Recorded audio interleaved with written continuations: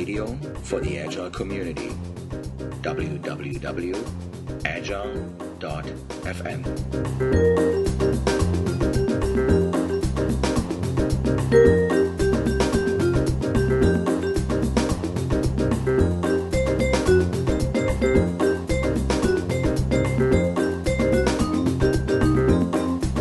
Yeah, hello listeners to Agile FM.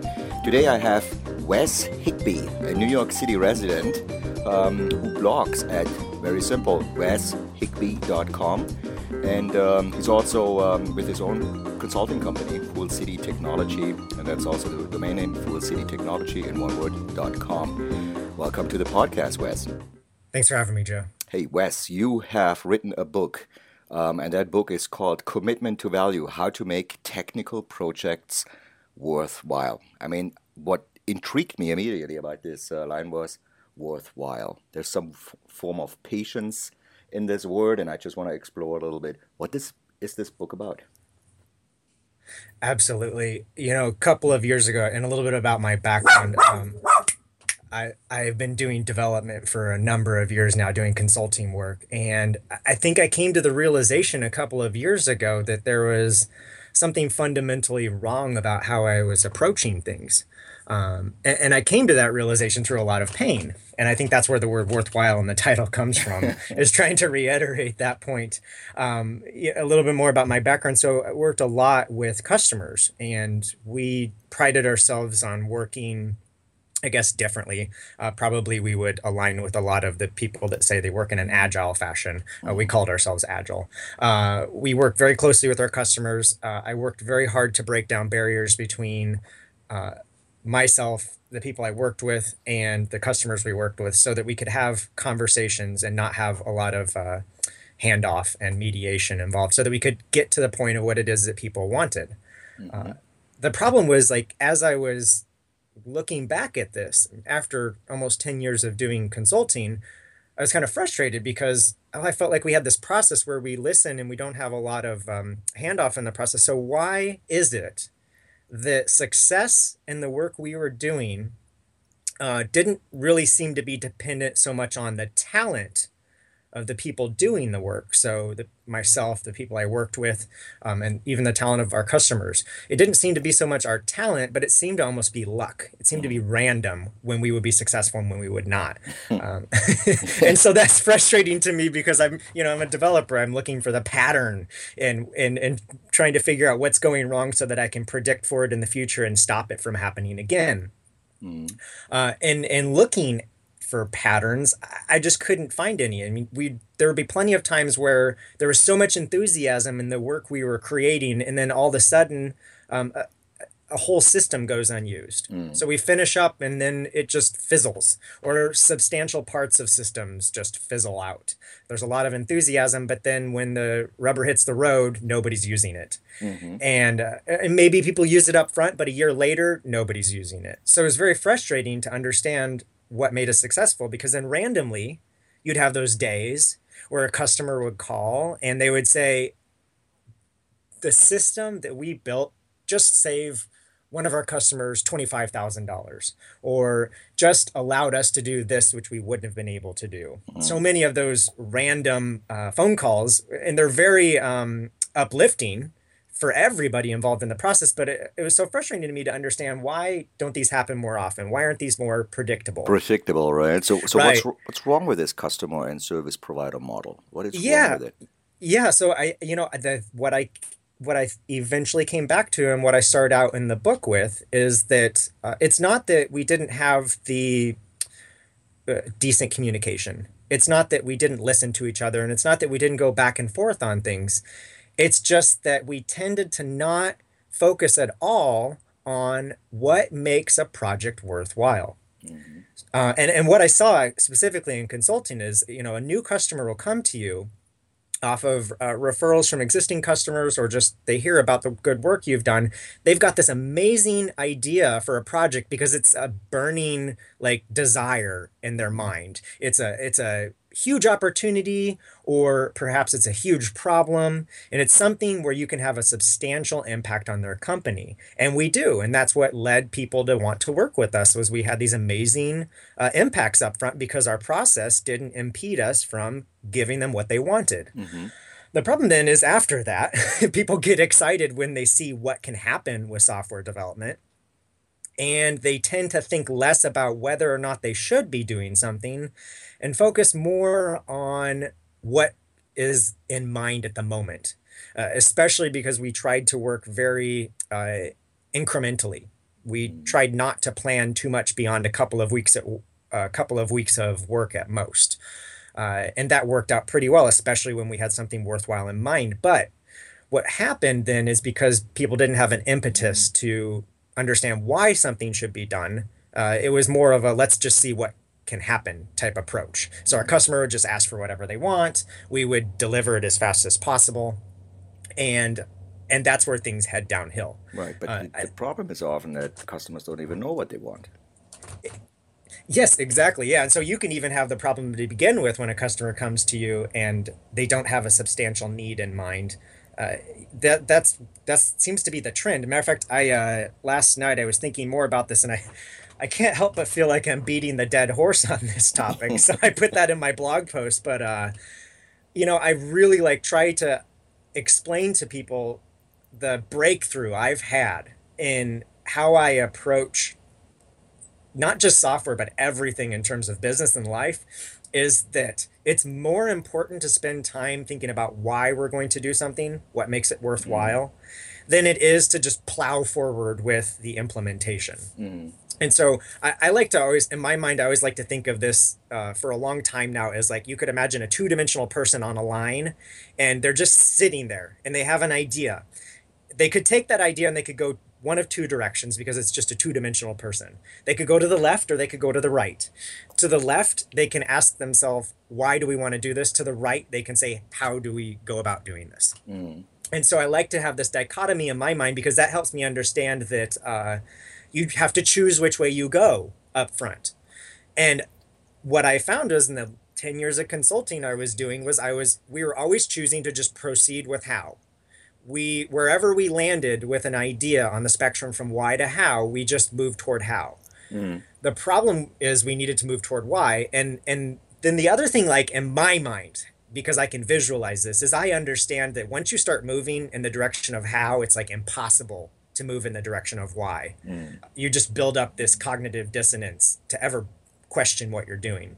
Right. So last night I was thinking of this again. I'm like, you know what? A better way to express this, I don't know where it came to me, but I thought of a mountain. I thought of a person standing on a mountain. And instead of left or right, you could go up or down. So if someone's standing on a mountain and they have an idea, they could climb up that mountain. And that would be like asking, why do we want to do this? Why is this a worthwhile idea? What would we get out of doing this? Or Mm-hmm. they could just start climbing down, or they could just start descending, which is obviously much easier than climbing up. And descending is like going about how to do this. So it's plowing into the work and getting going with it. Mm-hmm.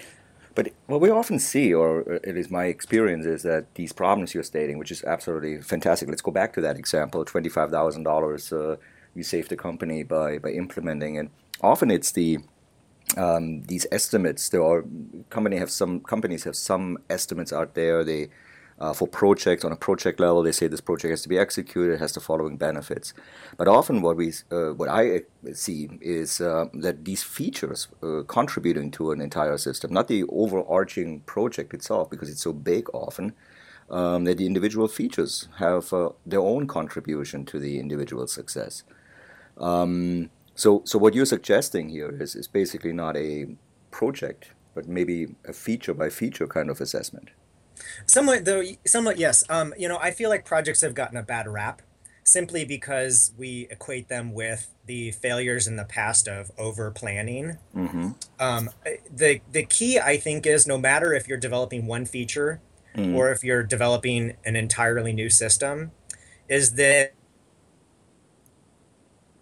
due diligence about what this can be worth before we just plow forward with implementing it and figuring out what it turns Right. out to be worth.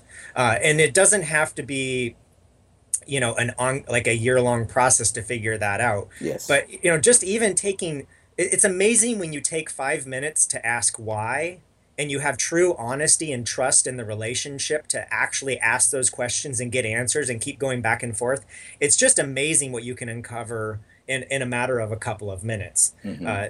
Just I can think of a project I did recently where somebody's like, I just need this to be done. And they had a date where they needed it to be done.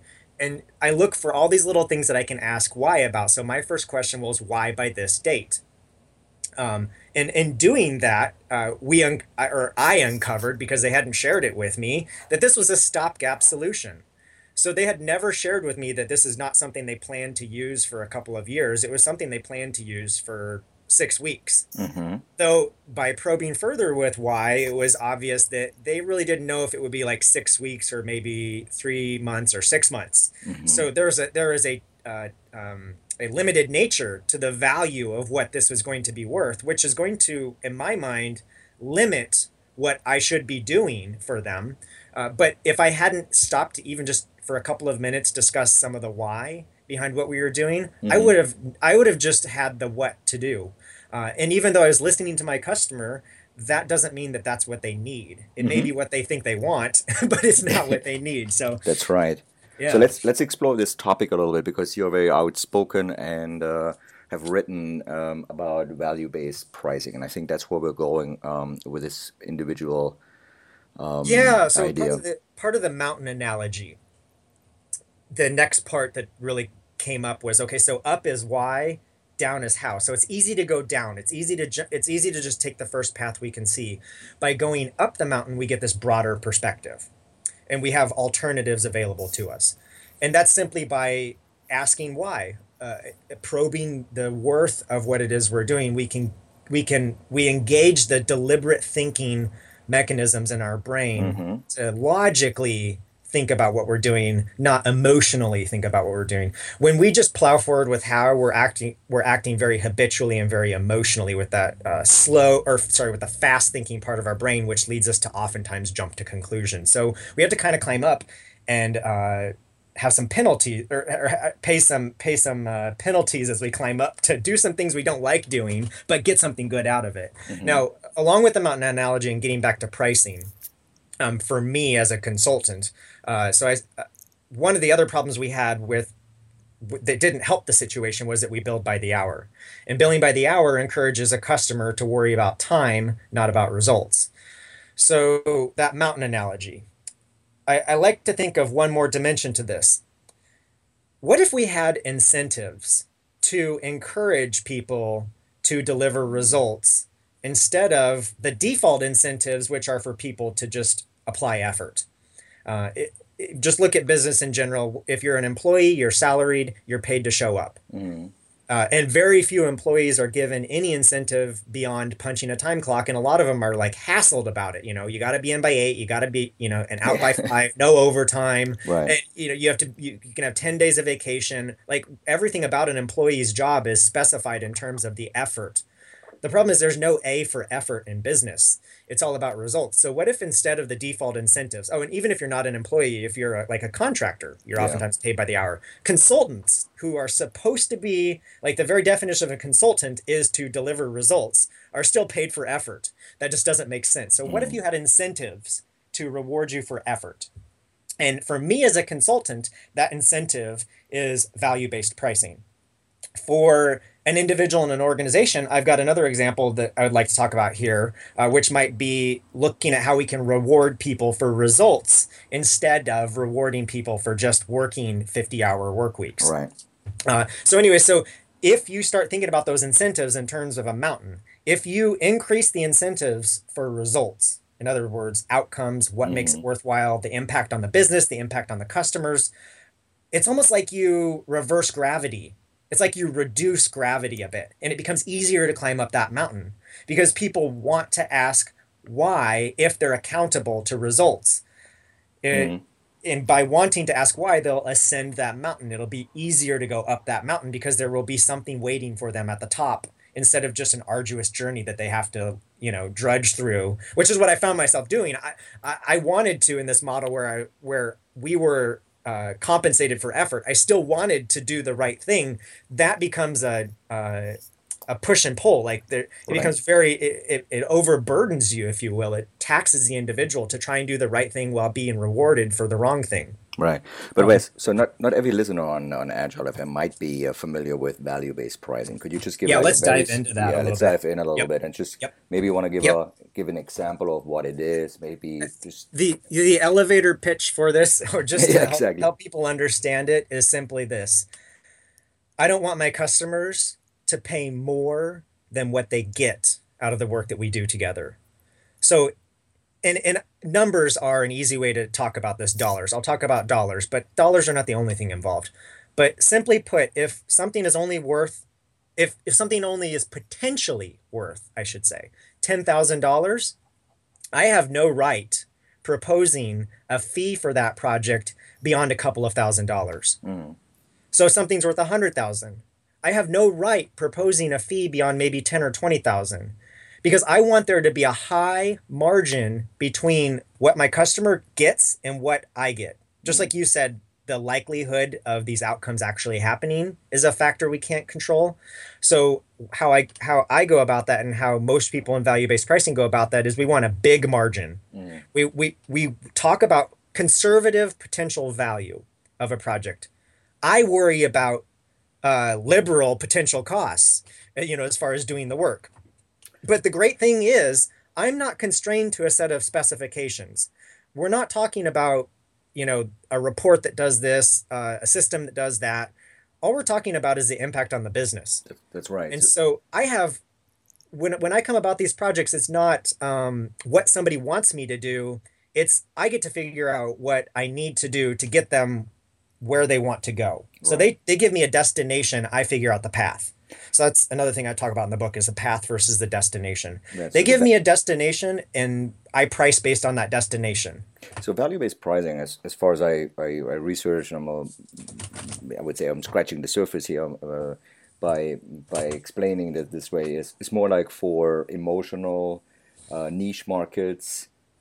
That's a very typical popular pricing model. But how does this relate to IT? Like I value-based? think at the end of the day, it boils down to this. If you want to be paid for results, value-based pricing is how you would go about it. So Mm, if you want to create an incentive, because here's the thing, I can't come up with some fee that I can't justify in terms of the potential value that my customer has articulated to me. I don't articulate the value, my customer articulates the value. I can't justify a fee beyond that. I can't even justify a fee that's beyond that's right. a substantial fraction of that. That's how I hold myself accountable. Mm. So really, it can apply to anything if you want to be compensated for results versus being compensated for effort. Right. Um, But let's say you're not an employee and you're like a consultant and you yep. work in a team of employees. You're like a lone star. Sure. Yeah, there's a difference between and this is a very important difference that I have a lot of frustration because I run across people that want help in that capacity. There's a huge difference between a consultant and a contractor. And by that, I mean, there's a huge difference between somebody who's paid for results Mm, and someone who's paid to just show up. A contractor is just like an employee. They're paid by the hour. Maybe they don't have the rigorous like 8 to 5 schedule, that's right. but they are just there doing what they're told to do typically. But And like where I want to go with this, Wes, sorry if I interrupt you, yeah, but it's where I want to go with this is the from a from a customer service provider relationship as let's say a consultant, because I think that's more drastic example for somebody being on the outside of an organization. Yes, we want to listen to a company and we want to listen to the client and see what they and why they want to do these things. But at the end of the day, aren't we still dependent on their research and their analysis of why they want this? I mean, don't we have to swallow at some point the results of them? I'm playing devil's advocate here right now yes, that they're saying this feature is worth X amount of dollars for me. Don't we have to trust that I kind of research? yes, you do. Like, and trust is a big part of the relation. But here's the nice thing: I like to question them on that up front. I like to know how. How is it going to be worth that? Because in asking that, we can uncover a metric we can use to gauge our success. So instead of just taking them at face value that something is going to be worth X, Mm-hmm. we can ask how, and a lot of times that will lead to more important things that we can have a conversation about. So I like to probe up front because a lot of times people are overly optimistic, Mm. and I would like to tell somebody up front, this sounds like a great idea, but look at the reality. And I had this happen with a customer, got really excited about, somebody had a big pain, right? And that we really should fix this. And if I had plowed forward with how, we would have gone down that path. But by stopping and talking about why we should do it, we uncovered that it might save one person like 5 hours of their time every week. That's right. Mm-hmm. So someone was very passionate about how much of a problem this was. And if you had asked them to like quantify it somehow and qualify it, they would have come up with some ridiculous number to begin with. But by further refining it, it was obvious that what was important wasn't worthwhile. Yeah. And so that's also a part of the approach as well, is I get to help customers up front prioritize what they do. Mm. So So it's you're not just whatever they come with, but it's also like, well, what's the best thing we can be doing together first? right. You're in the early stages of a project. What I liked about one of your blog posts, actually, um, people can read about is at weshigby.com, is about when you purchased a fitness band or fitness watch or something like that. Yeah. Yeah. It's there's so many. It's even the Apple Watch is another reincarnation of this. I'm not going to say that people aren't going to get new things out of the Apple Watch, but we all want, like, or not all, sorry, people want the Apple Watch. It's like Apple creates that burning desire for the Apple Watch. But whether or not we actually need it, that's that difference that determines what it's worth. Mm. And that's the difference I'm trying to figure out when people come to me, is what I want versus what I need, just so that I can help my customers get what they need. Mm. Like at the end of the day, we can tackle all those wants if we first tackled all the needs. I'm happy to go down the path of wants once all the needs are exhausted, but I don't ever find people exhausting their needs. Yeah. As soon as you know how this goes. Like as soon as you satisfy one need, enough time has passed that there are new needs that are probably more important. And That's right. that's the nice thing about being a little bit more flexible in what we do, instead of like trying to go about something for like a whole year, instead of trying to have a project that spans a year. My projects, I like to keep them to the span of a couple of months at most, just because that's a good level to make a commitment on. Mm. And then beyond that, why don't if something is really going to take such a long period of time, I kind of like to think of it as sometimes there's these islands of value, and maybe this relates back to how you were talking about features earlier. Yeah. There are like islands of value that, and there's not just like a final destination to get to, but there are not coupled destinations, and that you have to go to all of them to get to the final one, but that there are worthwhile destinations between where we think we need to be and where we are now. And sometimes I like to go to those intermediate destinations and see if it's good enough, Yeah. or see if once we get there, is there a better final destination to get to. Wes, are there any projects out there? So everybody listening to this right now, thinking about, I'm in IT, I do some agile stuff. Are there any kind of projects industry-wide? You mentioned length just a minute ago. Are there any kind of projects which scream some of your ideas might be ideal to be experimented with? Are there Uh, I'm I'm any not. industries, let's say, more in finance, more in, you name it, Oh yeah, yeah. Sure, sure. So something that's ideal for, for an uh, experiment? yeah. Maybe this just gets back to like how I think that this doesn't just apply to me as a consultant, and that's that. We reward people inside organizations for just punching the clock and doing work. We had this like whole discussion of agile versus waterfall, as if waterfall was the problem and agile is the solution. And I really feel like neither of them were the problem. The problem is the commitment we're making. The problem is if we commit to a plan for a year, obviously that's going to be disastrous because we didn't think about what it's worth. If we commit to a plan for 2 weeks and it's not the right thing to be doing, we're not going to get the right thing out of it. So the problem is like stepping back to commitment. And I was just thinking I like to think a lot of off the cuff of how I would apply what I do outside of organizations, inside of organizations. Mm-hmm. So instead of rewarding people for efforts, and instead of the continuous nature of software development, what if we had these situations where uh, inside of an organization, a team of people was able to say, for a quarter, we're going to focus on this result. So we have the company would like to do something that's coming from its strategy, probably. We would like to focus on this result. Say, for example, like Mm-hmm. a sales organization or somebody that sells stuff online.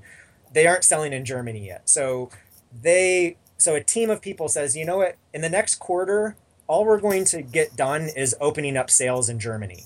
Mm-hmm. And then they step back and they say, what could that be worth to us? Do we have projections for the amount of profit and revenue that would come as a result of that? And maybe somebody inside the organization can help them understand that by expanding sales into Germany, that could lead to another $500,000 in profit every year. And that's a conservative estimate. I would encourage people to do that conservatively. Yeah. But there's also there are so many tangibles and intangibles. I like dollars though because it gives me something to talk about. Mm-hmm. So the team says, okay, so opening sales in Germany is our goal. That's something we could, or actually, the question they would ask next is that something we could get done in the next quarter?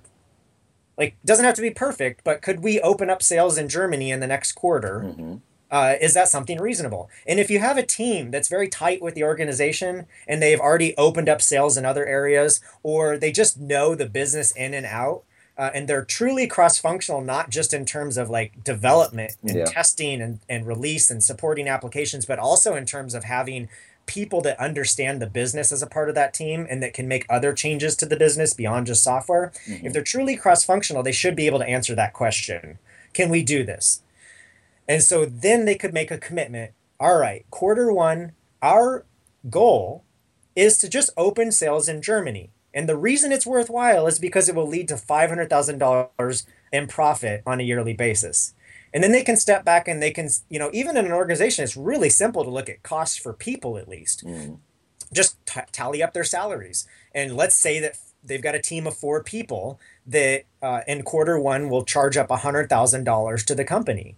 So you've already established a 5-to-1 return there. So even if the 500,000 isn't conservative and is a little bit liberal, Yeah. what's so wrong with 400 or $450,000 in profit? Mm. It doesn't need to be precise. There's still plenty of margin for error in the actual potential value there, and that's just in the first year. That's not even to mention the years thereafter. Mm. So that is being conservative there. So they plow forward with their goal, and their only objective is to open sales in Germany. So when somebody asks about progress, you frame it in terms of, are we selling things in Germany? If we aren't, well, what are we doing to get there? Like, the progress doesn't need to be stories done, velocity, burn Right. down charts. Oh, It can yeah. simply be, have we opened up sales in Germany? And if I were a team, I might start thinking, well, can we open up sales in like in Berlin first or something like that? Right. Can we like take a little piece of it and get going there? And so within 2 weeks, could we say we've opened up inside of this part of the country? And then every 2 weeks we're opening up in another part if there are challenges because of the parts of the country.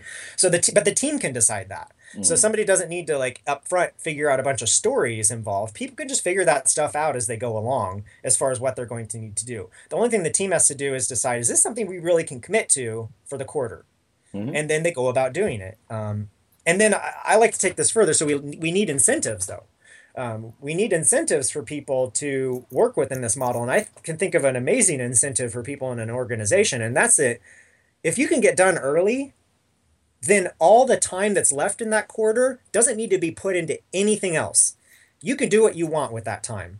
So when we're picking projects, the team should also be cognizant of how much time they might like to have for other things. Mm. And so when they're making a commitment, they should consider that they don't want to commit for 100% of that quarter, such that they can actually get done early.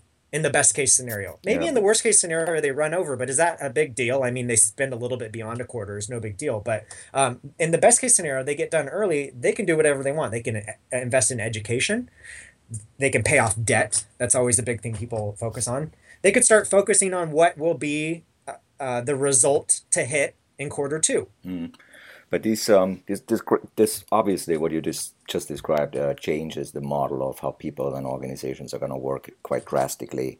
Yes. It's a different way of thinking, Yeah. and a lot of those things will be described in your book, Commitment to Value: How to Make Technical Projects Worthwhile. What else would listeners get out of this book? What other ideas? You If know, you could just give the some last examples. the last big thing that I think is so important is that we need to spend less time worrying about how we're developing software. We need to spend more time looking outward toward our customers. I know we talk with customers a lot. I think the word customer is somewhat ambiguous, so let me define that first. The customer is the person that our organization provides value to. So if some people think of customers and users and they get them mixed up, but we need to actually be looking out at those customers more. And even if we're having conversations with them, we need to take the time to understand what they're asking us for, what it's actually worth. So, and a great case in point is I don't hear enough people talking about what it's worth to the customer so much as what it's worth to our organization. Mm. People like to frame things in terms of like, what's the opportunity for our organization? But it goes beyond that. There's Say, gonna for be, example, but best, there's gonna be a lot of work for our product owners out there. yeah, I think it's a lot of work for everybody involved because I think that this is a role that everybody in an organization needs to be aware of. I spent so much time trying to remove the barriers, which is another thing I talk about in the book, such that everybody that works with me has an understanding of what we're actually trying to accomplish.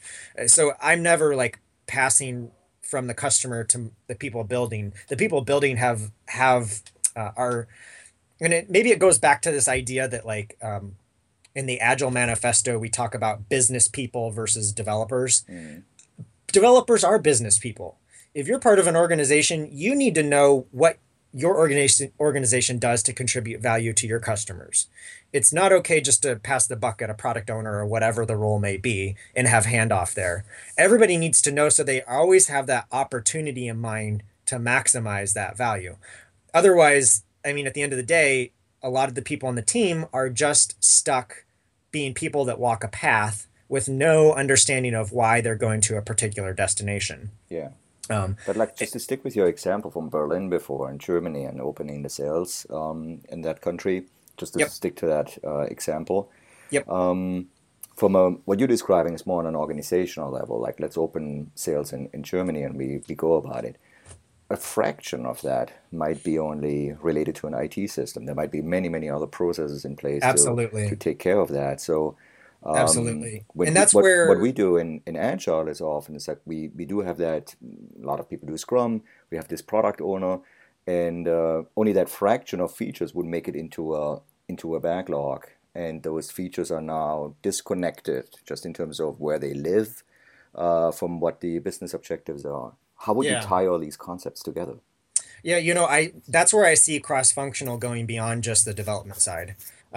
Just to put it in terms I think we're all familiar with. We Hmm. like to like I see so many organizations even claim to be agile, yet they have development department, QA department, Hmm. uh, you know, operations department.